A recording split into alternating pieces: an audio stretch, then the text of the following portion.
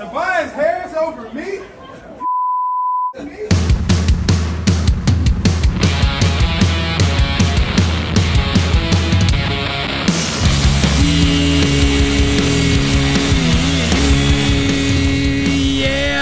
NBA Australia, how are you going? How you going? That's right, it's Friday. TGIF, am I right? May 13th. Ooh, Friday the 13th. Spooky. It's gonna be May. Either way, I'm your host, James Clements. I'm a writer sometimes for whomsoever wants to pay me that sweet, sweet folding stuff. Here, repping Australia a little bit, walking you through all things NBA. And it's the playoffs, and they're awesome. Because we've got 2 elimination game 6s today. And we get to wave bye-bye, Sixers. Bye-bye. Bye. Because James Harden once again showed up big time in an elimination. Oh, no, he didn't. He went completely MIA. So bye, Sixers. Heat through to their second Eastern Conference Finals in 3 years. And we got an absolute belter from Mavs-Suns. Particularly on the Mavs side. So we'll talk about those in the NBA Australia game wraps. I've got a juicy slab, but that's not my fault, mate. No, mate. Spud of the night, better than Lonzo Ball. We have Dickhead of the Week. I've been teasing that one all week. We've got, now's the unpopular opinion day of the day, and Outback Takehouse, where we're serving up a flame grilled tank. There's a Australian Player Watch. Final one for Matty T. He's out. Greeny's the only man standing. We've got the Gazy Grey Mumber Award. That's right, an Andrew Gaze Grey Mumber Award for Outstanding Achievement in the Field of Excellence today. And a Luke Longley Award for the role player who just does their bloody job. Love it. We'll do a preview and pick for the weekend's Game 6 and 7s. Woo! Game 7, baby! And we'll finish up with a classic Cooking with Bainesy for you. Love it. Right, let's get into it. Episode 815 of NBA Australia. Let's go.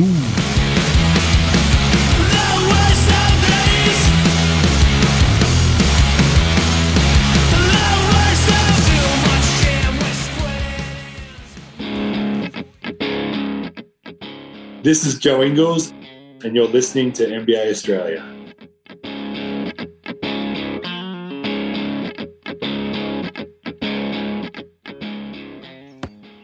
Watch out for the Shaq attack. Oh, God. You better watch out for the Joel Embiid falling everywhere attack if you're Danny Green. Fuck, that sucked. Right, we'll get to that in a second. Let's start today's show the way we start every show here at NBA Australia with the daily whip around. There you go. The big news today, we got some new trophies, some new awards. Don't you love that? That's right, we've now got conference finals MVPs, which I thought, I feel like we're grasping at straws at this point. Why aren't we just calling them the playoff MVPs then at that point? It's weird. Anyway, it's essentially the NBA in their 75th year going, right, how do we really keep milking this Larry Bird, Magic Johnson stuff and pay tribute to our past? Well, we'll make it the Larry Bird Eastern Conference Finals MVP and the Irvin Magic Johnson Western Conference Finals MVP. An award that literally no one was asking for. Like, seriously, no one has ever come out and gone, geez, you know the conference finals needs? Yeah, its own MVP award for both sides. Yeah, that'd be good. Literally for years upon years upon years upon years, we've been clamoring for playoff MVP or something like that, because finals MVP is all well and good, but it's literally one series. So's the fucking conference finals, Adam Silver! This is why you need your vice president of common fucking sense, your old mate Jimmy over here. All I ask for is a 6-figure salary, Adam Silver, and you would have run this by me. We'll run it up the Jimmy flagpole, see what he reckons. I'll be like, that's fucking dumb! Just call it the Eastern Conference Playoffs MVP, you idiot. Not the conference finals. Fuck. Oh, Lord. Anyway, on top of that, the Eastern Conference Championship Trophy. So you've won the Eastern Conference. You're going to the finals. You've just won the Bob Cousy Eastern Conference Championship Trophy. And if you win in the West, you win the Oscar Robertson Western Conference Championship Trophy, because as we all associate Oscar Robertson with the Western Conference. Yeah. Oh, but Jimmy, he won like the title with the Bucks. Yeah, the Bucks are now in the East. This is fucking stupid. God. They've also reconfigured the Larry O'Brien trophy for the title. It's got a base which has got all the etched names of all the other actual champions, which I kind of love, so good on them. Just trying to basically be as good as the greatest trophy in all of sport, the Stanley Cup. Last little bit of news. Zach Kleiman won the Executive of the Year award. I fucking hate that. Oh, Jimmy, do you hate Zach Kleiman? No, but I hate that he's 33. Fuck you. Oh, I'm just the GM of the Grizzlies. I want Executive of the Year. How old are you, Zach? I'm 33. Get fucked, Zachary! Jimmy, is it because you're older than him and you've done nothing with your life? Maybe. All right. Hey, I've not done nothing in my life. A bit behind the 8 ball today. It's a slightly later show today just because I had to go do the bit of the old prego scans with old mate. That was pretty great. And I'll tell you what, it's a weird experience having a kid again, but having it be a different experience last time, because last time we were split between the US and Australia, and now it's all in Australia, and you're like, okay, this is much more navigable, but it's just a bit weird. As long as I don't have to deal with that fucked up, horrible US healthcare system. Ugh. Anyway. Right, let's get into the game wraps from today, because they were some rippers, weren't they? Game wraps. That's right, the game wraps. When I say rippers, I mean one team got the shit ripped out of them. The other one won in both games. So Miami beat Philly 99-90. That's it. Packer up 6s. This felt like a fucking mercy killing for a lot of this game, didn't it? Because, right, let's start with the Embiid falling over. How many times do you reckon you saw Joel Embiid hit the floor out of kind of nowhere in this game? Was it 7? Was it 8? Was it maybe 10? You'd think he'd fucking learn after, a couple of minutes into the game, Danny Green's hit a 3. Embiid, they're all posting up for a bit of a rebound. Embiid sort of just flails, half throws himself backwards, lands on Danny Green, his teammate, and fucks up his knee. Boom, no more Danny Green in the game. No more 6s. The thing is, it just kept on fucking happening. Like, with minimal contact, he was slipping over. There was a weird vibe to it. It's like, I don't know how a 280-pound, 7-foot man is falling over with zero contact, but here we are. And unfortunately for Danny Green, not the boxer, it's fucking probably knocked him out maybe for a year, because Woj tweeted out after, it's like, it's significant, this injury. It's like, fucking hell. Embiid, just stay upright. Anyway, weird game. Embiid battling mightily early on. Maxey gave him a little bit of a burst. Harden had a couple of buckets. But the signs were right there in that first half that Philly were pushing shit uphill, because in that second quarter, the fight was kind of there for a second, but then it just really wasn't. So Miami got up early. Philly fought back. You're only down 1 going into the second half, but I think it was Korkmaz he scored 2 points in the second quarter. He was the only other Sixer outside Maxey, Harden, and Embiid to score. And it was absolutely brutal. And so while Jimmy Butler struggled in the second quarter for Miami, he was on a heater to start off with. He had 9 points in the first. But then in the second quarter, Stru stepped up, Oladipo stepped up, everybody got involved. It was the exact opposite to the Sixers. And then boom, you see it in the third quarter, literally out of the gate. Miami just put the boot in and ran away with it. It was a 19-4 start at the third quarter. Doc Rivers calling 2 different timeouts, just going, what the fuck are we doing, you idiots? And they get up like 16 around then, and you have that moment going, well, Philly will fight. Oh, no. And you literally watch them play for a couple of seconds. You're like, yeah, the fight is 100% out of this team. There is no fight. James Harden's loafing around. He and Maxey are basically arguing with each other at the start of the fourth quarter. Because that was the absolute fucking depths of hell, wasn't it, for the Sixers fans at the start of the fourth quarter? Because they got it back down to 11 going into the fourth quarter. And rule of thumb, if you're within about 12 going into a fourth quarter, you've still got a chance. Same thing sort of goes. If you're still around the 10-point mark and there's 3 minutes left in the game, you can still win it. But then Miami, right out of the gate of the fourth quarter, 6-zip run, a massive steal by Bam off a fucking horrible pass by, I think, Maxey trying to basically swing it over to Niang. And there was a steal before that where Harden and Maxey just giving up the ball, and it was just, pack her up, boys. We're done. 1, 2, 3, Cancun, right? The way the Sixers looked at the start of that quarter, there's no fucking chance they're coming back from this. Harden looked cooked. Embiid just looked gassed. And Tobias Harris looking as lackadaisical and fucking beige as ever. It's literally the beigeiest NBA player you could find. And it's kind of funny that the Sixers had a beige uniform a couple of years ago, right? Because what does Tobias Harris inspire in you?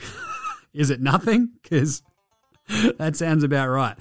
He's like a Richie Beno suit. But either way, Miami, look, they got it up to 20 in the fourth quarter. They just ran away with it. Butler led from the front, just full of fight the entire time. Stru stepped up massively. There was a little bit of a run at the late when Maxey got it down to 13 with 3.5 minutes left. Then he got it down to 11, and then pow. Gabe Vincent nails a three. That was the ball game. But that was kind of that crucial stretch through the third quarter, because I think it went from 49-48, where the Sixers are still in it. They're at home. And I think Hubie may have even said on the broadcast, right? He's like, yeah, look, it's a bit of a problem because, the Sixers, you've let the Heat in. You're down 1 at home at the half in an elimination game. The Heat aren't going to fuck this up, and they didn't. So I think from the 49-48 at the half, it turned around. It was 92-72. And you're like, oh, that's not good. That's 43-24 over that stretch. And that was it. It was embarrassing. If you're a Sixers fan, that's a flat-out embarrassment, right? You now leave this season with a really foul taste in your mouth from the lack of fight in this team. And I think more than anything, if your team fights down to the wire and you lose in a game 6, the old adage, you can lose by 30, you can lose by 2, it doesn't matter. It fucking matters. If it's the last game of your season and you lose a heartbreaker, at least you go into the offseason going, fuck, we were right there. We were right there. This one, you were not there. You were not there. Because the lack of fight in this team, we get that Embiid was battling 87 different injuries. He always seems to be as well. Just remember that. But it also felt like a lot of these injuries of Embiid's this time around were not his fault. One of them, the orbital soccer thing, is Doc's fucking stupid fault for leaving him in up 29 with 4 minutes to go. But really, the lack of fight from Harden is just the most inexcusable aspect of this game, isn't it? This is a dude who was a fucking MVP 4 years ago. It wasn't 8 years ago. It was 4 years ago. He was the 2018 MVP. And it's so wild to me that they got so little from him in the exact moment when they needed him to step up and just deliver them anything, to the point where we now have an immortal statistic where Ben Simmons, in a Game 6 elimination against the Atlanta Hawks in 2021, had 0 field goals in the fourth quarter. That's a famous statistic. Guess what James Harden had today? It was 0 in a Game 6 elimination. Oh my God. This is James Harden, a dude whose compunction to fucking shoot the ball knew 0 bounds for literally a decade. And suddenly he's like, what am I doing, man? Fucking hell. What an absolute shit show this was for the Sixers. So, look, Embiid, 20 points. He shot 7 of 24. Probably the worst thing for the Sixers offense in this game, outside of James Harden completely shitting down his leg, was that Embiid hit 2 threes early. And there were moments in the third quarter when Hubie Brown is like, I know that he's wide open, but it's not a great shot. And I think the Sixers may have started off that third quarter shooting 2 of 15. And in there was a couple of threes where Embiid just kind of went, well, I guess I'm a bit open. Fuck it. And just launched and loaded up that old trebuchet. And they did not go down. And the Heat are just like rubbing their hands together going, thank you, Joel. Thank you. Because that's just another empty possession for the Sixers and away they go. But to be fair, you just can't really, again, for some reason, year after year after year, Embiid is kind of just doing enough where you can't blame him solely for a Philadelphia 76ers series loss. Because today, look, just so injured. He's battling. The flailing, the falling over, that was weird, but he did leave it all out there. He's got a busted fucking head. He's got a busted thumb. He's got a sore back. Anyway, Maxey, 20 points for him, 4 assists, 4 turnovers. Just the Harden-Maxey pairing, I think it's one of those ones where you go, it looks good at times, but Harden is also the old head. The guy who's like, fuck you, young buck, I've got this. And Maxey's like, who the dude, what the shit? Like, time and time again. Harden, look, 11 points, 9 assists. Oh, Jimmy's not bad. 4 turnovers. 18 hot dogs maybe eaten at halftime, because that's how fucking bad he played in the second half. We'll talk about him later. Just heads up. Tobias Harris, you know my go-to. Okay, Tobias, Joel's hurt. We've lost Danny. James is wildly hungover. Tyrese is pretty young. We're paying you $36 million a year. We need 30 from you. All right, boss, you got it. 14 it is. No, Tobias, I said 30. Yeah, you got it. 6 of 13 shooting. Tobias Spud Harris. Like, seriously. Like, that's the biggest waste of money since the fucking government went, France, here's a couple of $1 billion for some subs. At least we could have gotten some sandwiches out of it. Shake Milton had 15 points. He was the only good fucking sixer in the second half. Niang, another horrible game. Cork Maz, 2 points in 8 minutes. Whatever. Just the supporting cast of this Sixers team was horrible. From Harden on down, Matty T just clanked another 3, and it breaks my fucking heart every time. He missed 2 threes. One of them was just so wide open. It's like, Matty, I love you, but you got to hit that one. And the Sixers, I mean, in trading away Andre Drummond, Seth Curry, and Ben Simmons for James Harden, we'll understand. It's like, yeah, look, you got to give up something to get something, but it really fucked him in the end. The Heat, meanwhile, 32 for Butler. He was incredible all game. Shot 13 of 29. I mentioned he's like quiet second quarter. Didn't matter. Turned it around. He went 2 of 6 on threes. He was unreal. Strus. He was incredible. Like, Strus was so good. He went 4 of 10 from downtown. He had 20 points. He had 11 rebounds and 5 assists. Now, this is the reason why not playing Big Booty Kyle Lowry doesn't hurt you if you're Miami, because Strus and Vincent combined, I think, and actually like relying on them a little bit, paid off. Just saying. Bam had 10 and 8. PJ Tucker played his ass off. He shot 6 and 9. Nice. There goes my Tyler Hero at 10. He looked a little bit funky today, did Tyler? He's on the road. We all know his home-away splits. It's as bad as Shane and Angel. Oladipo had 4 points, but I think Oladipo just helped sort of keep them afloat there at times, even though he only shot 2 of 5. Gabe Vincent, 3 of 8 shooting for his 7 points, but he had 6 assists, and Dwayne Dedman had 4 and 3. It was nice to see Duncan Robinson get out there for a 4-minute run today. Either way, the Heat, off they go. They send the Sixers packing. It's hilarious. 4-2. An incredible series by the Heat when you look at like the fact that they lost those 2 games in Philly, then turned around and went, oh yeah, wait, we're way better than this team. What are we doing? It's like the meme where the dude just sits closer to play the video game. That was literally what Miami did after game 4. They're like, all right, now I'm paying attention. So there you go. Loved it. Good job, Miami. Everybody's going to be talking about them now. Heat fans have bitched and moaned all season about no one takes us seriously, man. It's like, yeah, well, I did. And now you've proven me right, so thanks for that. Right. On to the second game. Dallas absolutely shit-pumped the Suns. What? 113-86. Hey, Jimmy, didn't they just get shit-pumped in Phoenix just the other day? Yeah. This is one of the weirdest series. Because you might remember the Suns won by 30 last game, and then the Suns lost by 27 today. It's like, what is going on in this series? It's absolutely fucking hyper. I love it. And it's one of those ones where I think the home team, so obviously the home teams have won all of the games so far. It means the series hasn't started yet, man, because no one's lost at home, eh? The series the series doesn't start till someone's lost at home. Well, I think it's started. I'm just saying. But the home and away splits are crazy, and like the plus minus, I think of the home teams is like 103, which is chaos. So either way, this was a weird game, and like the way the Mavs came out was super wildly impressive.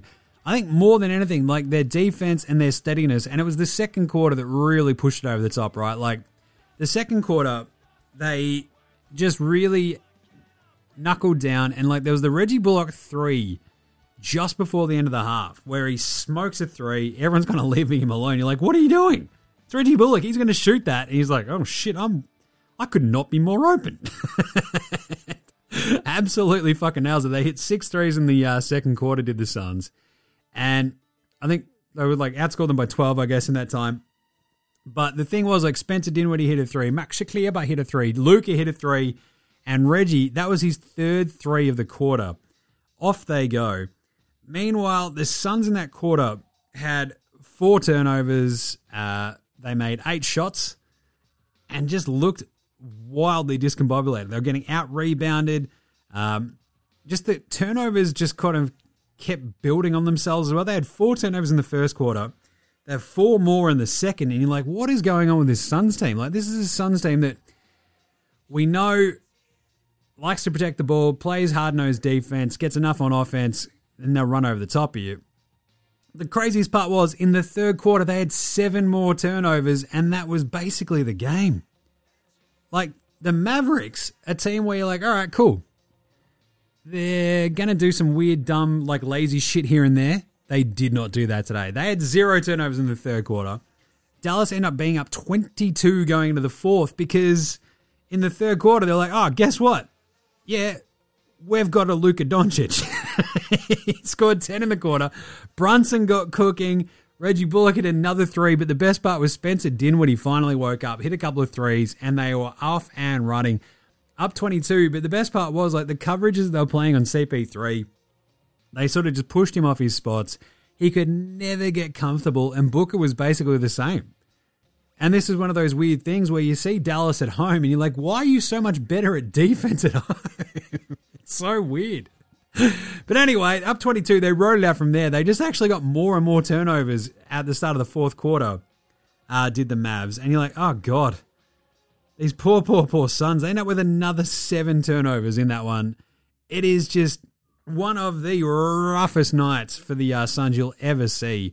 I mean, we talked yesterday about the burn the tape kind of games, and they had 22 turnovers, 8 for Booker, 5 for Chris Paul. It was just all over the shop, and they just stunk. Like CP3 had 4 actual made buckets and 5 turnovers. Booker had 6 made buckets and 8 turnovers.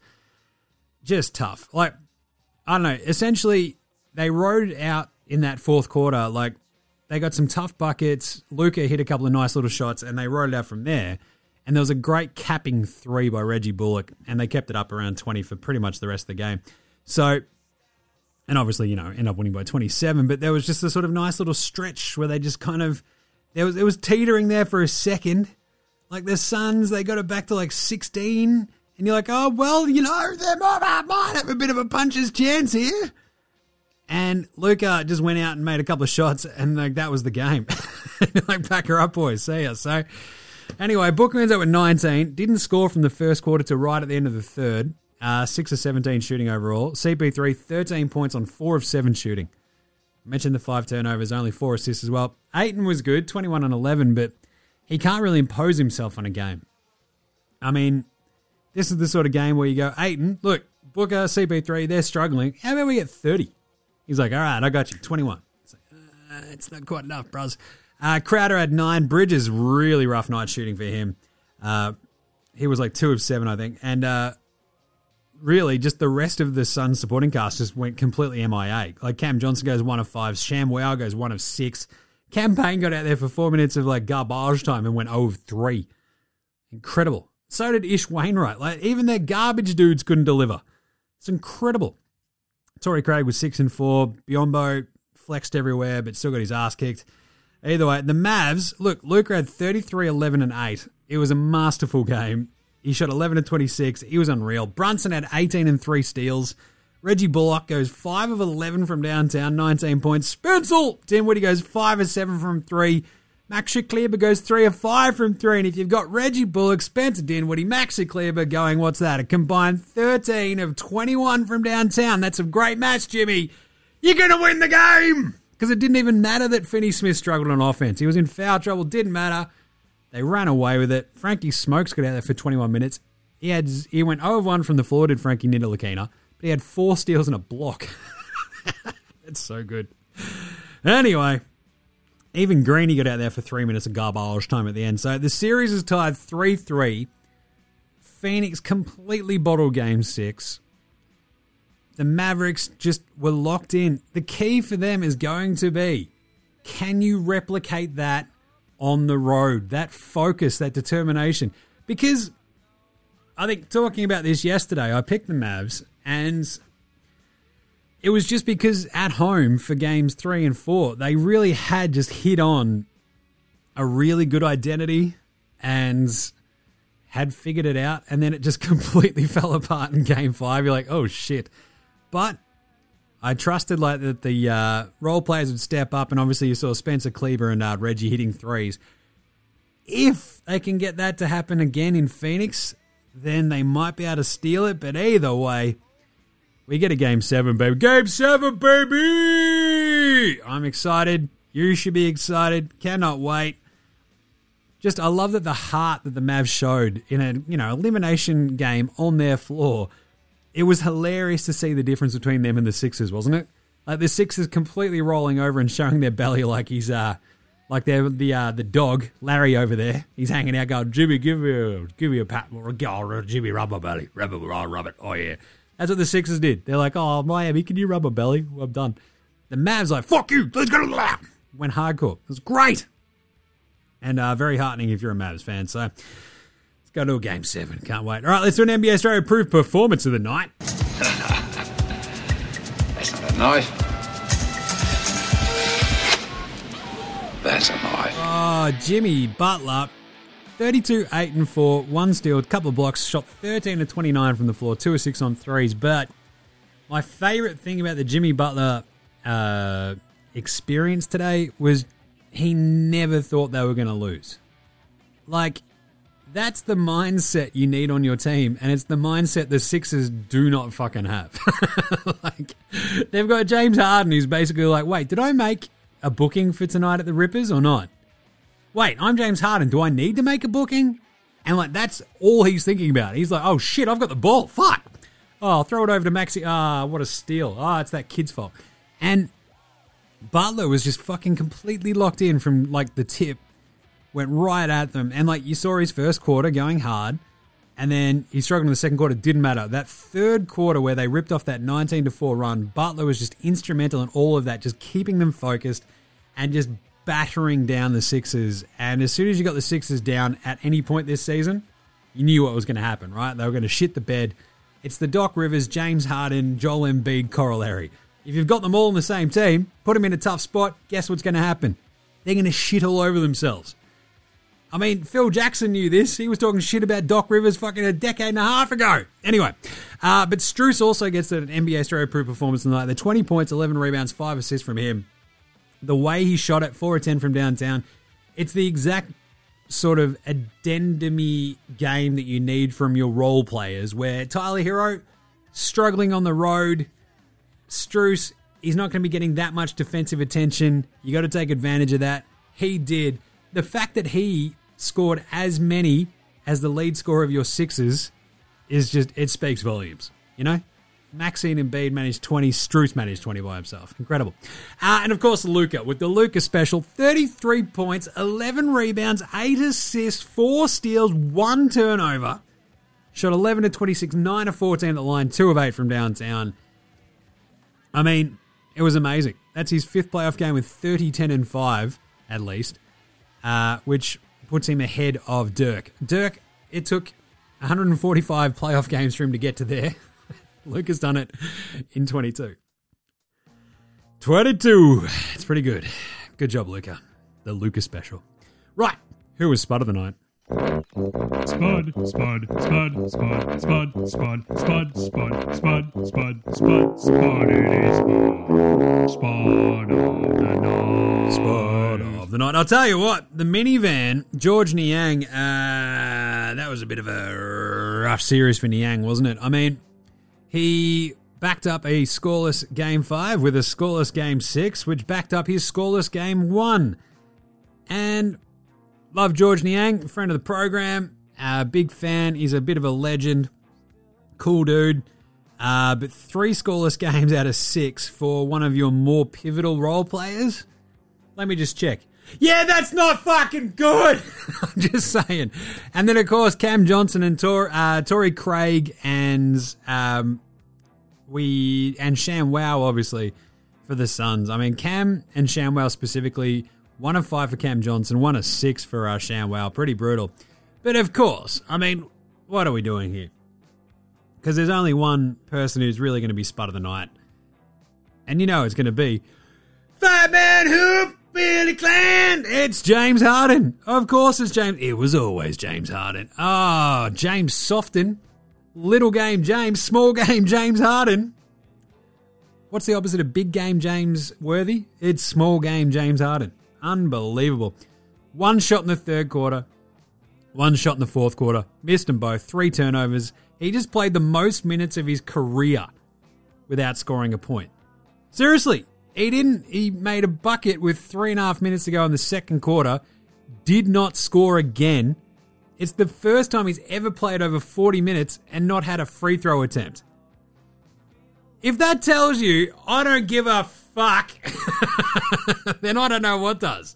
Seriously, 40 minutes, 0 free throw attempts. The first time he's ever done that, he may as well have been wearing a t-shirt saying, I couldn't give a shit, mate. He literally looked like a spud out there. I don't know if his braids are too tight and his brain just like, oh, man, my fucking brain hurts. It's like, I don't know, let your hair out, James. What are you doing? That was one of the single most inept and shithouse elimination games you'll ever see played by anyone not named Ben Simmons. The sweet fucking irony of Ben Simmons being traded for James Harden and Harden shooting or hitting just as many shots as Ben Simmons did in a Eastern Conference semi-finals elimination Game 6. I'm never going to not love this. This is incredible. Like Harden, over in the fourth quarter of a Game 6 elimination, the dude who got traded for Ben Simmons. The Sixers traded a dude who didn't want to shoot for a dude who didn't want to shoot in the fourth quarter of a big game. That is incredible. Unbelievable. Great job, Daryl Morey. Oh, fucking galaxy brain, bro. I love James Harden. He's my favourite best mate ever. Daryl Morey. Amazing work. But James Harden, just absolute spud of the night. And guess what? Hashtag spoiler alert. Oh, mate, no, mate. Oh, mate, no, mate. Yeah, it's James Harden. The best part was, literally as soon as his game starts going south, everyone's like, oh, man, who are Doc Rivers and Joel Embiid going to throw under the bus this year? Guess what? It was James Harden. I do like, though, that Doc very, very smartly learned from last year. So when he was asked about Harden, he's like, hey, man, we win as a team, we lose as a team. Ben Simmons is somewhere going, fuck you, Doc Rivers. But Joel Embiid, he's asked about Harden after the game, and he's like, obviously, since we got him, everybody expected the Houston James Harden, but that's not who he is anymore. He's more of a playmaker. Everyone's like, Joel, the fuck are you talking about? Everybody was like, oh, man, it's basically like Kobe and Shaq again, bro. Meanwhile, Kobe never went fucking 40 minutes without a free throw attempt. And yeah, the tire marks on James Harden's back from Embiid, you love to see that, because I just assumed that James Harden will go on a tailspin and demand a trade, right? Right? Nah, of course not. Pantsing of the night. The huddle video was just amazing, wasn't it? Doc Rivers like, fight for this. Come on, guys, fight for this. And then Hubie just comes out of the break going, yeah, unfortunately, you're not getting that reaction as they're getting the shit kicked out of And you're like, yeah, Doc is basically coaching his way onto the Los Angeles Lakers right now, isn't he? And like on top of like the pantsing of the night, like Bam there was one great pantsing moment where Bam, Joel was kind of going up for a shot. He sort of does tend to do that. Like, I'm going to lean up for a shot, but I'm actually going to pass it at the top of my shooting motion. And Bam read it perfectly and just took the ball out of his hand and then that was it. It was all over. It was like something you do to your little cousin. Like, they hold the ball up, you just grab it out of their hand and go, sorry, buddy, I'm out of here. But the craziest part was, I think in Spud of the Night, Old Mate, No Mate's pantsing of the night, I mean, we talked about a Dylan Brooks, like, shitty Louvre moment. Like, it's got to go there, doesn't it? Doesn't this James Harden just to go out and completely live up to everybody's expectations of how bad you can be in big moments? Like, that is going in the shitty Louvre. It's got to go there. This is going straight to the pool room. Because not only was a horrible performance that showed absolutely zero fucking heart, but everybody in Philly's now like, fuck this guy. He's shit. What have we done to deserve it? It's like, well, you guys have done plenty. You know what you did. But either way, definitely Old Mate, No Mates, Harden getting pantsed, Spud of the Night, roll it all into one. It's going to the shitty Louvre. You love to see it. Who was better than Lonzo Ball, though? Lonzo was the best player in high school. He was the best player in college. You think he'll get to the pros and be like, I made it to the pros, now I can be average. He's coming for everybody. So, the one saving grace, I think, for the Sixers in all of this, right, is Tyrese Maxey. Like, today he's better than Lonzo Ball because he was in a losing effort. He went 9 of 22, 1 of 7 from downtown, 20 points, 3 rebounds, 4 assists, 4 turnovers. He had a block, but he played his heart out. You love to see it. He's young, second year. Like, we're going to give Maxey a little bit more of a chance. I mean, literally the 21st pick in 2020. Kid's 21. Like, he gave it his all. I love it. But also, we're almost going to go back-to-back because, like, we had Vincent and Strus, a couple of undrafted players for the Heat, just buying into a bit of Heat culture. They combined for 27 points today. Like, that is awesome. Strus with the 20, 11, and 5. That was an amazing game. Goes 4 of 10 from downtown. Gabe Vincent with his 7 points, 2 rebounds, 6 assists. He was awesome too. Just gave them quality minutes without Kyle Lowry. You love to see it. So Tyrese Maxey, Gabe Vincent, Max Strus. Guess what? You're all better than Lonzo Ball. And finally, Dickhead of the Week. Dickhead of the Week! Well, we've got a late contender because Doc Rivers, after the game, was like, asked about it. He was like, well, when I first got here, no one picked us to be anywhere. What the fuck are you talking about, Doc? What the hell was that? What was that? What the hell was that? Seriously, you had Joel Embiid, Ben Simmons, you'd just been, like this team had been to the fucking playoffs like the 3 years prior. What are you talking about? Oh, no one picked us to be anywhere. What? You were the dude who was meant to bring them a fucking title. What are you fucking talking about, you cooked unit?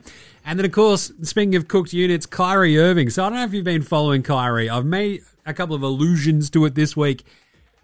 Kyrie Irving on Twitch streams, sounding off on trolls, playing Grand Theft Auto and other games and shit.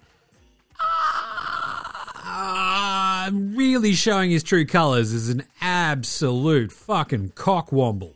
Like legendary cockwomble territories here for Kyrie. Go back to Cleveland, Kyrie. Oh my God, Boston hates you. Oh my God. That's how you all sound to me, cockroaches. It's like, what?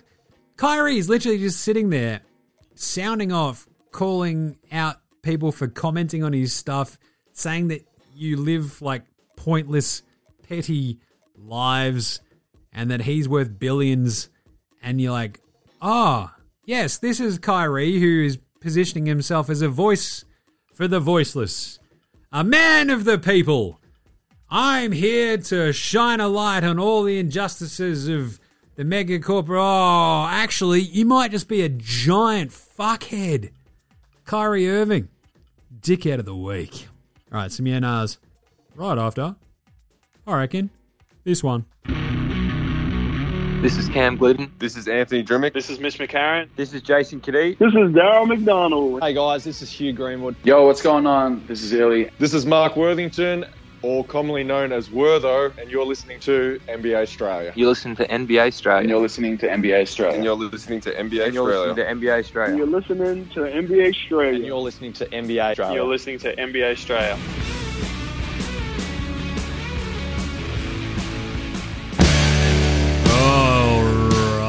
Let's do some ENRs brought to you by the NBA Australia shop. Go get your merch. Get your merch. People, get your merch. Get your merch. Wear it. Get your merch. Get your merch. Get your merch. Get your merch. Yeah, go get it at the NBA Australia shop, nbaaustralia.com/shop, or any of the links over through the socials, etc. And hopefully we'll have your size. Apologies to our man Paul. Sent in an order. I'm like frantically checking, all going, oh fuck, and I had to look at all the stock stuff on the back end, and apparently the old Shopify had a couple of hiccups with some of the stock numbers. A bit fucking weird. Anyway, all under control now, I think. So go check it out and get yourself a t-shirt and get a hoodie. Why not? Right, some ENRs. We've got some listener ENRs today. Matty Owers. Let's stay with Philly. East semis again. Do Philly burn it down or just fuck off Harden, or do they trust the process? Yeah, nah. This is the big question, isn't it? Like, how in good conscience could Daryl Morey look at that performance from James Harden and go, yes, James Harden, here is a new contract worth $250 million, and we'll be paying you 50 to 60 million bucks when you're 36, 37 a year. When you're age 32 now, and you look fucking cooked. You look more cooked than the fucking squid when he left the pancake. He had a pancake just going. And I'm like, did you flip it? He's like, yes. And he didn't flip it. It's pretty toasty. Harden is like more cooked than Jordan in The Last Dance with the fucking eyeballs of death. Like, what is going on? So, do Philly burn it down? You're already seeing Philly fans clamoring to get Jay Wright, the Villanova coach, the former Villanova coach. And Doc Rivers, we know that he's just like, fuck it, I'm just going to LA. I'll go coach the Lakers. That'll be fun. And he can go disappoint another fan base. I think there's an interesting question now there where we get to go, is Doc Rivers, we'll talk about this in a second, but like really, is this hurting his all-time stature? And you're like, yeah, fucking oath it is. But what do Philly do? Do they burn it down? Well, I mean, you can't really, because you've sort of painted yourself into a corner with all the draft picks that you've given up, all the assets you gave up to go get Harden. You basically have to go, right, we have 3 building blocks. It's Joel Embiid, it's Tyrese Maxey, it's James Harden. What can we do around that? How can we get rid of Tobias Harris? What can we get in return for Tobias Harris?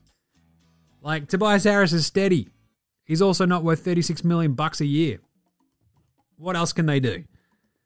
And you look around the league, and this is one of the great moments in NBA, I think, probably the last 20, 30 years, the sheer amount of talent right now. Like, you look at the bad teams this year. You look at Detroit, Orlando, OKC, even the Sacramento. Like, even Houston, like they've got building blocks. They've got good young dudes. And there's not a giant sort of middle class where they're kind of actually on the downward trend. It seems like a lot of them have got young dudes as well. So you can't really easily foist off at Tobias Harris with somebody who's like, he's going to be the piece that puts us over the top. Because he's not. He can't do it on Philly. He's not going to put you over the top. So what do you get in return for that? Not much. And the thing is, there's nothing else on that roster where you go, well, that's worth something. Like, Doc Rivers was just starting fucking DeAndre Jordan. Like, what are we doing? So, Philly, their only option is to get what they can in return for Tobias Harris and try to spread that out. And I think Harden now, they've got to look at it and go, right, well, we've got to bring him back because we've sunk so many assets into getting this fucking guy. Daryl Morey's got the world's biggest boner for him. And we've just got to hope that he's better next year, right? And like find some form and gets in shape. because Amari Stoudemire is not coming back to coach the Nets next year, and he like railed on Kyrie and Harden today, which is pretty funny. But he's like, yeah, Harden was never in shape. Kyrie's a fucking cock knuckle, and away we go. But do Philly burn it down? I don't think I'm going to have to say nah, because there's not much they can burn down. Like they can't trade Embiid, you can't trade Maxey, and I think they're painted into a corner where they can't trade Harden. Everything else is like, fucking have at it, but like, what's it worth? Not much. Yeah. Dan Drosher. Dan sent in one. Yeah, nah. Doc's elimination game coaching record won't ever be beaten. Yeah, nah. Oh. If James Harden keeps playing, maybe. So Doc is now 14-17 when facing elimination. That is a lot of losses. Because if you think about that, if you're in an elimination game, you've lost 17 times, you're not doing great. He's also, like, one of the great ones is that he's been eliminated. His teams have been eliminated, 10 times in a series they've led at any point, which is always great. I mean, obviously they didn't lead this one, but 14-17. My favorite thing, though, is James Harden at the moment is 1-8 in his last 9 elimination games. So James Harden might give Doc's 14-17 record a bit of a run for its fucking money. You know what I'm saying? Jesus. But 14-17, so this is where it becomes the point where you go, Doc Rivers, actual good coach, yeah, nah. I think the results speak for themselves at this point, don't they? Like, you could see that he brought Philly like a sense of gravitas, a sense of like, I don't know, we've got someone competent in charge. And then you watch them today and you see them all tuning him out and like going, Doc, yeah, you're not inspiring us at all. Is it a question of his coaching? Is it a question of his inspirational vibes? Have they already tuned him out after a couple of years? Like, maybe. But I think you got to look at this now and go, yeah, after all that time in Clipperland where they could never get over the hump, not even make a conference finals. They've not made a conference finals in Philly either. I mean, maybe it's not a bad idea to go see what Jay Wright can do. Got to do something. That might be part of the Matty Owers burn it down. Tough scenes in Philly. Scotty Baxter. Wow, Harden was horrible. Yeah, nah. Will he bounce back next season to become a star again, or is he done? Yeah, nah.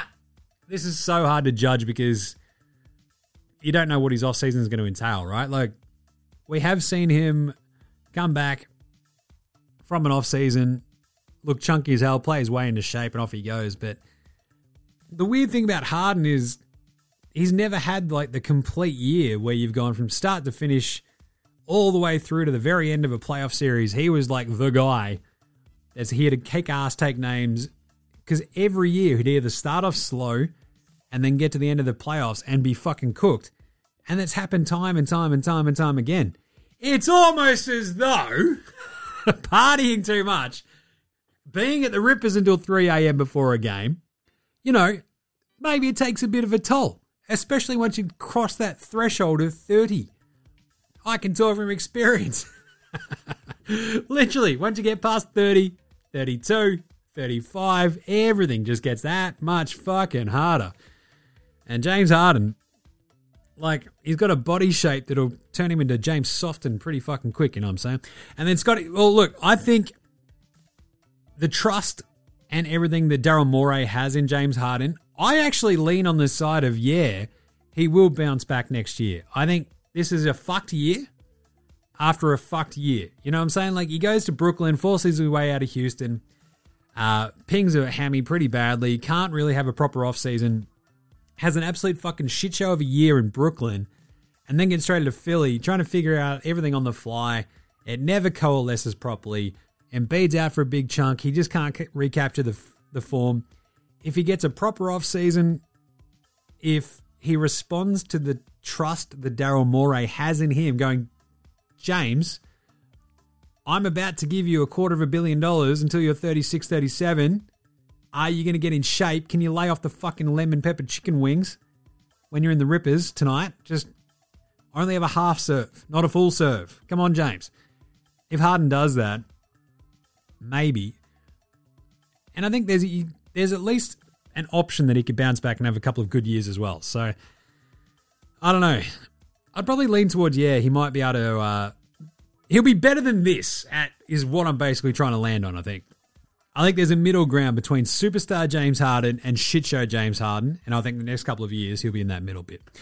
He won't be as bad as Rusty Westbrook is now, because he can shoot, and he'll be a bit better, but geez, the worrying signs are there, right? And last one, Chris Paul's poor performance has been more influential than Luka's good performance in the Mavs-Suns series. That is a great one. Chris Paul's poor performance literally after he turned 37. It's like he's had more turnovers than buckets. Like, seriously, 37. He's gone and turned 37. He's now got 14 buckets since then and 18 turnovers. Like, that is chaos. So, I think having Chris Paul out there and struggling because the Mavs have kind of gone, right, what we'll do, we'll always just have someone really fucking big and long on him. And that'll maybe discombobulate him a little bit. It's probably it's kind of like a symptom of the more wide-ranging vibe of Dallas's defense has just been that much better in the last 4 games. Well, the 3 games that they've won at least, because they got fucking blown out in game 5. But I think Luka had those tendencies early on tonight again of the dribble pass. But then you saw them have success once he sort of went, wait. How did we win games 3 and 4? I got to move the ball. Starts moving the ball. They start kicking the fuck out of the Suns. So it's like the performance of Luka and the way he's played, the numbers he's putting up. Obviously, they're not going to win those games without him doing that. And as soon as Luka remembers to trust his fucking teammates, every time that sort of seems to happen, the Mavs go absolutely bananas. But yeah, like Chris Paul's struggling. It's probably just because of that Mavs D just really locking down in the 3 home games that they've had, right? So I think that stymied all of the Suns, but Chris Paul probably the most, and it's probably been more influential. So yeah. That's a great fucking question by Scotty Baxter. Speaking of which, can the Mavs win Game 7? They can. Will they? Oof. On the road in Phoenix, it's going to be fucking tough. Talk about that later in the previews. All right, the unpopular opinion of the day. Now look at me, please. Look at me. The Larry O'Brien trophy, if we're going to change like the look of it, and we're going to add some other fucking trophies... How the fuck that the Larry O'Brien trophy hasn't been renamed the David Stern trophy like 2 years ago is fucking beyond me. Like, for all the shit that David Stern gets, like, he was probably the main driving force of the way that the NBA then exploded throughout the 80s and 90s, right? Like, under his somewhat forceful guidance a lot of the time, and a lot of the time, weird, unhinged, kind of strange guidance, acting at the behest of the owners, ostensibly. But, I mean, under Larry O'Brien, like, Jesus, NBA was like a bit of a shit show. David Stern, as the assistant commissioner, comes in, does great work, and then takes over, and then goes from strength to strength and strength. He knew how to harness Larry and Magic, and then MJ, and sort of use them to sort of boost up the rest of the league. So, I don't know. It's weird that the Larry O'Brien's still the Larry O'Brien, just saying. Don't know if that's unpopular, but here we are. Outback Takehouse. It's Friday at Outback. You know what that means. 4 for 1 TGIF. Foster's oil drum cans. Icy cold Foster's lager. That's right, it's Australian for horse piss. I mean, beer. That's right. Go drink one of these giant cans of horse piss. I mean, beer. And get it right around you. Today's Flame Grilled take is, there's one constant in Philly. It's not Ben Simmons. It's not James Harden. It's not even Doc Rivers. And they've still yet to make the conference finals with Joel Embiid. Maybe Joel Embiid's the problem. Maybe he's just really hard to play with. In fact, once you think about it a little bit more, name one player Joel Embiid has actually made better. Only at Outback. Little kernel of truth to this.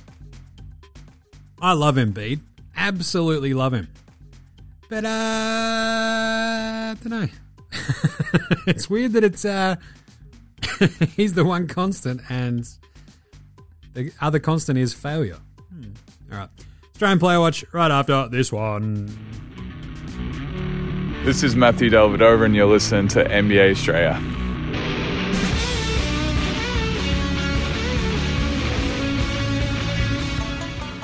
All right, Australian Player Watch, Aussie Matty T. That's the end of the season for Matty T. Goes out. Went out shooting at least. 1 of 4 from the floor. 0 of 2 from downtown. He went 1 of 1 at the free throw line at least. But he went 0, 0, 0, 0, 0, 0, 0, 2 steals and a block. He was a minus 15. It was a weird series for Matty. And you could see his confidence fluctuate. I feel like game in, game out with his shooting. When he was shooting and hitting, literally the correlation between, like, if he made more than one shot in a game, the Sixers won those games. Like, that's weird to think about, but it's exactly what happened in game 3 and 4. He made 2 shots, they won the game. The other 4 games combined, he made 3 shots on 9 attempts, and that's not great. So, yeah. So, finishes the season averaging 5.7 points, 2.3 rebounds, 1.1 assists, crap ton of steals, 115 total steals, 71 blocks in the regular season, and did great. The playoffs, though, it was a bit of a rough one. So, I think he had 24 total points, 13 fouls. So, he had more fouls than made buckets.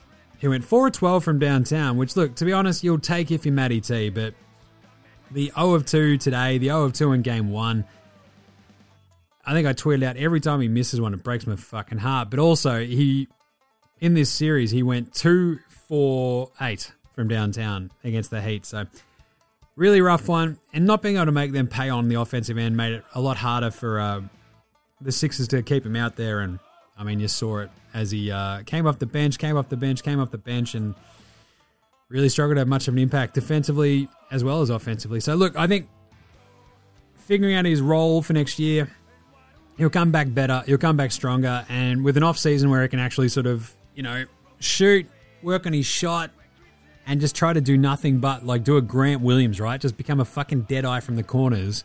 If he can do that, he'll become invaluable. And Greeny, he's our last man standing. At least for one more game, at least, right? Tonight, 3 minutes, 1 steal. It was a +9.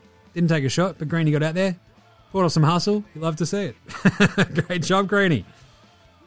Love it. Let's get into the finals. Right. Andrew Gay's Grey Mumba Award for Outstanding Achievement in the Field of Excellence. Andrew Gay's Grey Mumba. Outstanding achievement here.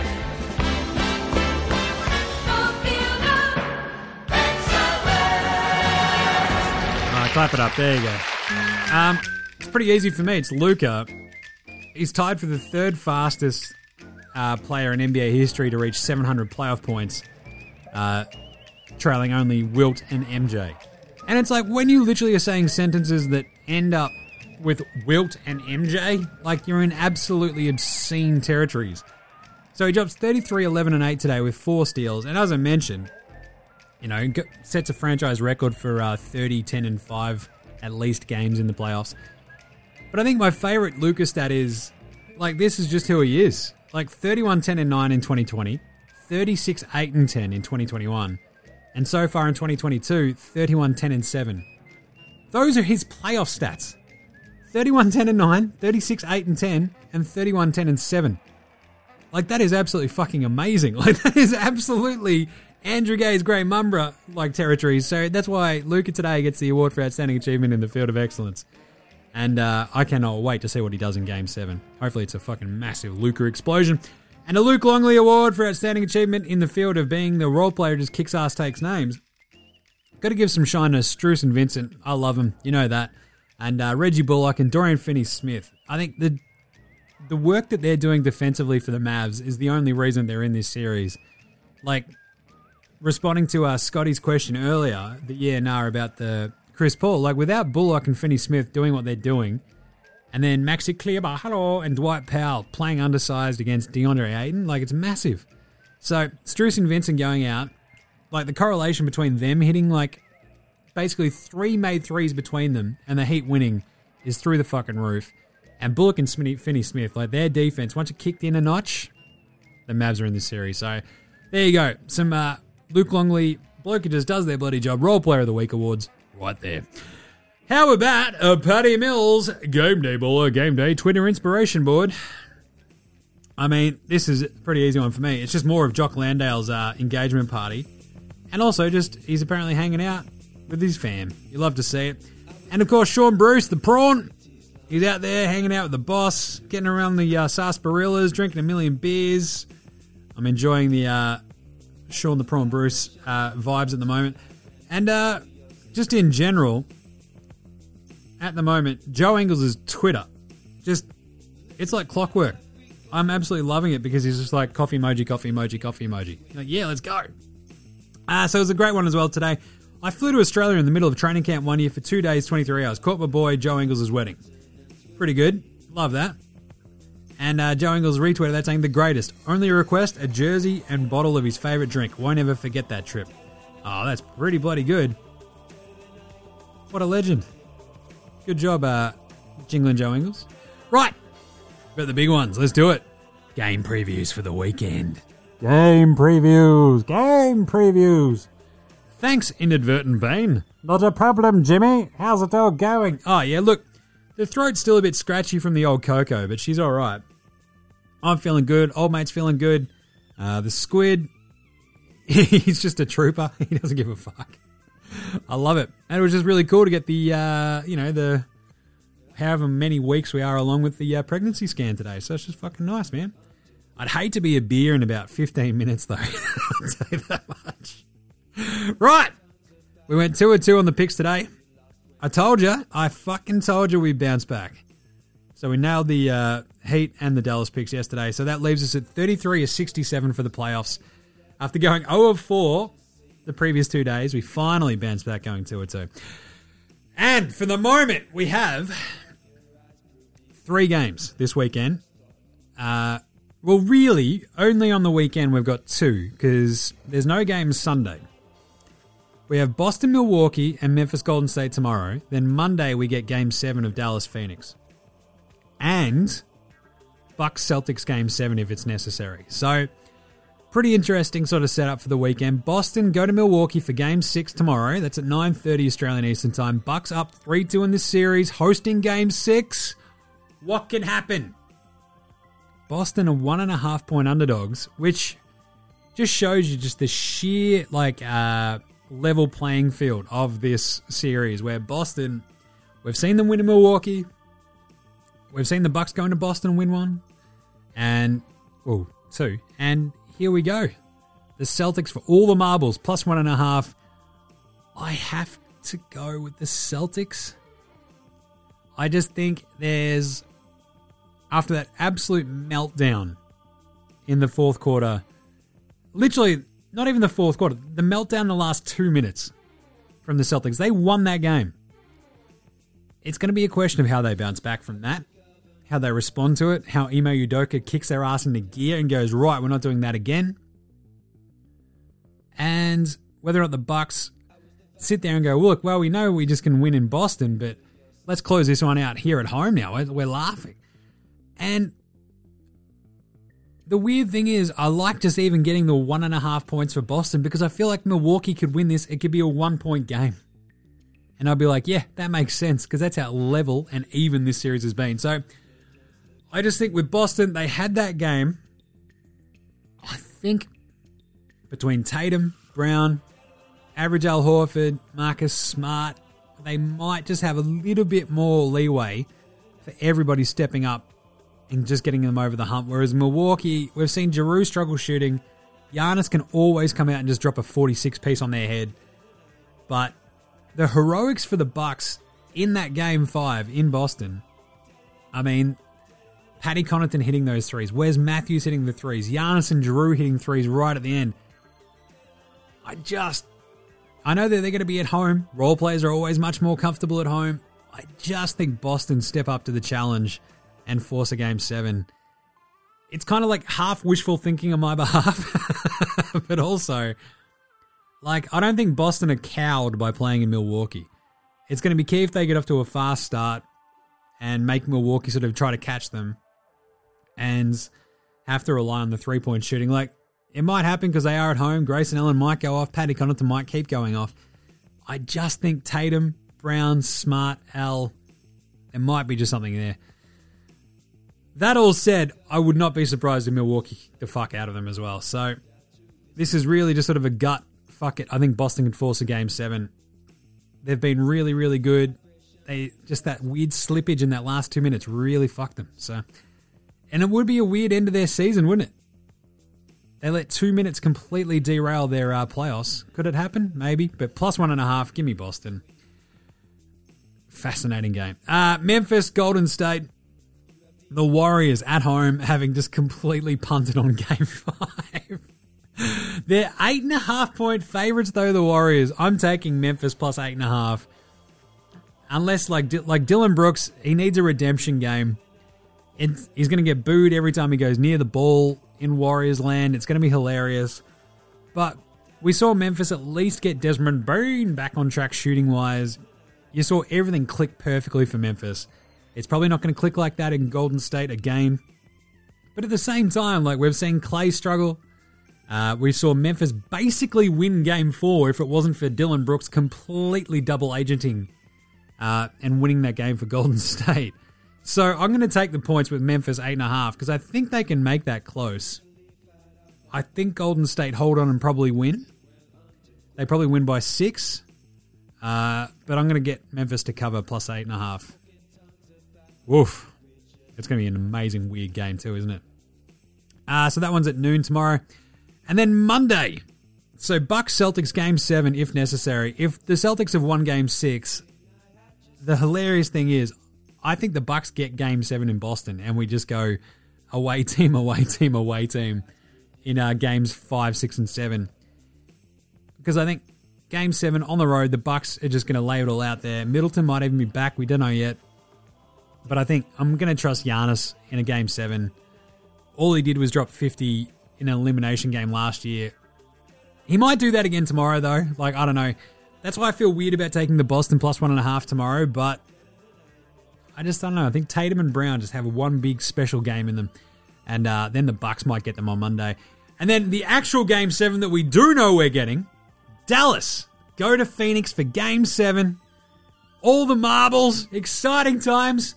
The Suns are 6.5-point favourites, and I kind of wanted to go with it. I just think after back-to-back blowouts, we have to get one close one. So I'm taking Dallas plus 6.5. I think we get a massive Luka fuck you game. But at the same time, I think what we see is the Phoenix just grind you down offense at the end of a fourth quarter in a Game 7. They get over the hump. I'm going to say Phoenix by 4. But Dallas win the game. Dallas cover, rather. So Phoenix win by 4, of course. But Dallas cover the 6.5-point spread. But we see Phoenix make another Western Conference Finals. How's that sound? Good? So there you go. Boston plus 1.5 against Milwaukee.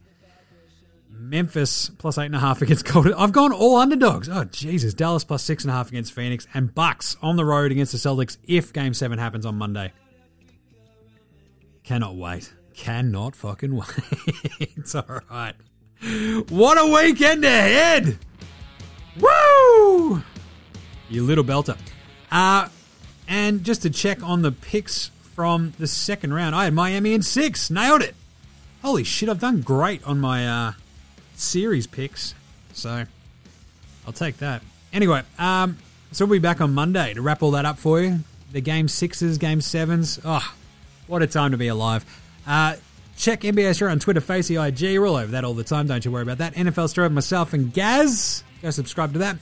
World Wrestling Australia with me. Oh, no. World Wrestling Australia is just with Adam. That's over on YouTube. Go check that out. He and I did a great breakdown of the Dennis Rodman, Karl Malone wrestling match ages ago. That was awesome. FWCIE on Twitter as well. NBAAustralia.com NBAAustralia.com/shop. Have some more coffee, Jimmy. Check us a rating review on your podcast app. Noble. Download the Noble app, bang in the code Australia, get 20% off as well. Big thanks go to From Oslo for the intro and outro song, and always Joshua De Laurentiis, Fascinated, Goldmines, Ramshackle Army, iOS, Sex Jedi, Green, and Dozers for all the tunes you hear throughout the show. Smash them all on Bandcamp, Triple J and Earth, Facey, Apple Music, Spotify. Remember, NBA Australia supports Australian bands, so should you. All right, that's the end of the week. We'll finish it off with a classic Cooking with Bainesy for you. And we'll catch you on Monday, you dickheads. Have a good weekend. There's NBA Australia saying, look after yourselves, would ya? And later, Hosanna.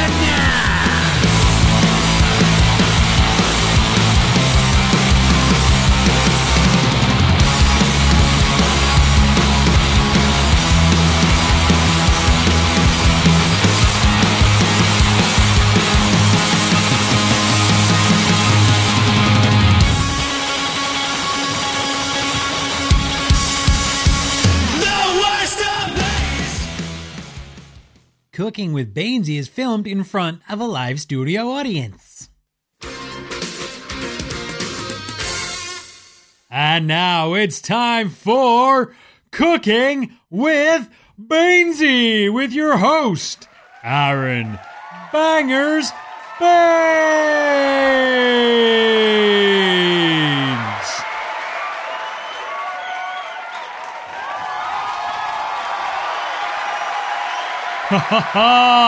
Yeah, g'day, it's Cooking with Bainesy and I'm your host, Aaron Bangers Bainesy. Yep, that's right, just here in this here episode, gonna whip up a nice, delish dish for you. You know what we're gonna do this week? Oh, g'day Cheryl, look at you over there. You're always losing your mind. Anyway, we're gonna whip up one of my absolute Aussie favourites that you can have whenever. It is the classic Bangers scrambled eggs on toast. That's right, bloody scrambled eggs on toast. That's right, I love me some scrambled eggs on toast, and I'll tell you what, it is easy peasy, mate. Definitely helps keep up this physique, you know what I mean? Protein, baby. Yeah, look at you. All right, so it's bloody simple, mate. All you gotta do is go down to your soupy, load up on a thing of eggs, get a dozen of them. Don't be a coward, don't get 6, get a dozen. Now, get the free-range ones. Don't be a prick and get those ones that are from Cage Chooks. That's a no-no. Now, make sure you got some butter, maybe a bit of milk, a bit of salt and pepper. And now, don't be a coward. Get some chilies. Maybe grab some spring onions as well. Then get over to your bakery. Say g'day to Steve the baker. G'day, Steve. How are you, mate? Yeah, there you go. Now, grab a thingo of their fancy sourdough. Don't fuck around with shit bread, mate. This will blow your mind. Trust me. Righto. Now, you put your cooker on your medium, you get your fry pan or your saucepan, whatever you want to do. It doesn't matter, mate. Grease her up with some butter. Now bang eggs in there. Yeah, that's right. Just flat out crack them straight in there. Now, some nongs do something different with it and whisk it all up in a bowl beforehand and mix in some fucking mixed herbs and all this shit. Don't bother. Do your whisking as they cook. So that's what you do. You crack the eggs in there, stir them up. Take it off the hood a couple of times. There you go. Yep, just let her settle. Stir around. Bit of your milk. There you go. Look, oh, that looks bloody delicious, doesn't it? Now, pop your toast in. Slice up your bread. Pop your toast in. Big, thick slices. There you go. Now, just sit back. Grab a tin. Oh, brekkie tins. How good is this? Now, chop up your chilli and your spring onions. Make sure your eggs are looking nice and moist, but not too moist, mind you. And throw them on the eggs. Bang in some salt and pepper on there. Grab your toast, butter her up. There you go. Missus will love that. Turn off the heat in your eggs, then you bang them on. I'll tell you what, Bob's your fucking uncle. Because that, my friends, is an absolute bloody ripper of a brekkie, a lunch, or even a bloody dinner. It's Bangers scrambled eggs, that's right. It's just bloody delicious, mate. And it'll dead set impress the Sheilas, don't you worry about that. You know, got a big night of banging ahead of you, behind you, whatever. Cook up this and they'll never leave your side. That's right. And if you want to get fancy, well, a bit fancy-pantsy, oh, look at this, look at me. Add a side of avo. Add a side of bacon or smoked salmon even. Maybe even some little baby tomatoes. And that will taste fucking unreal. Trust me. Oh, yeah. All right, so how easy is that? Get stuck in, do it at home yourselves, and you'll absolutely bloody well love it. All right, there you go. Tune in to NBA Australia next time for a new recipe, and we'll see you then on the next episode of Cooking with Bainesy.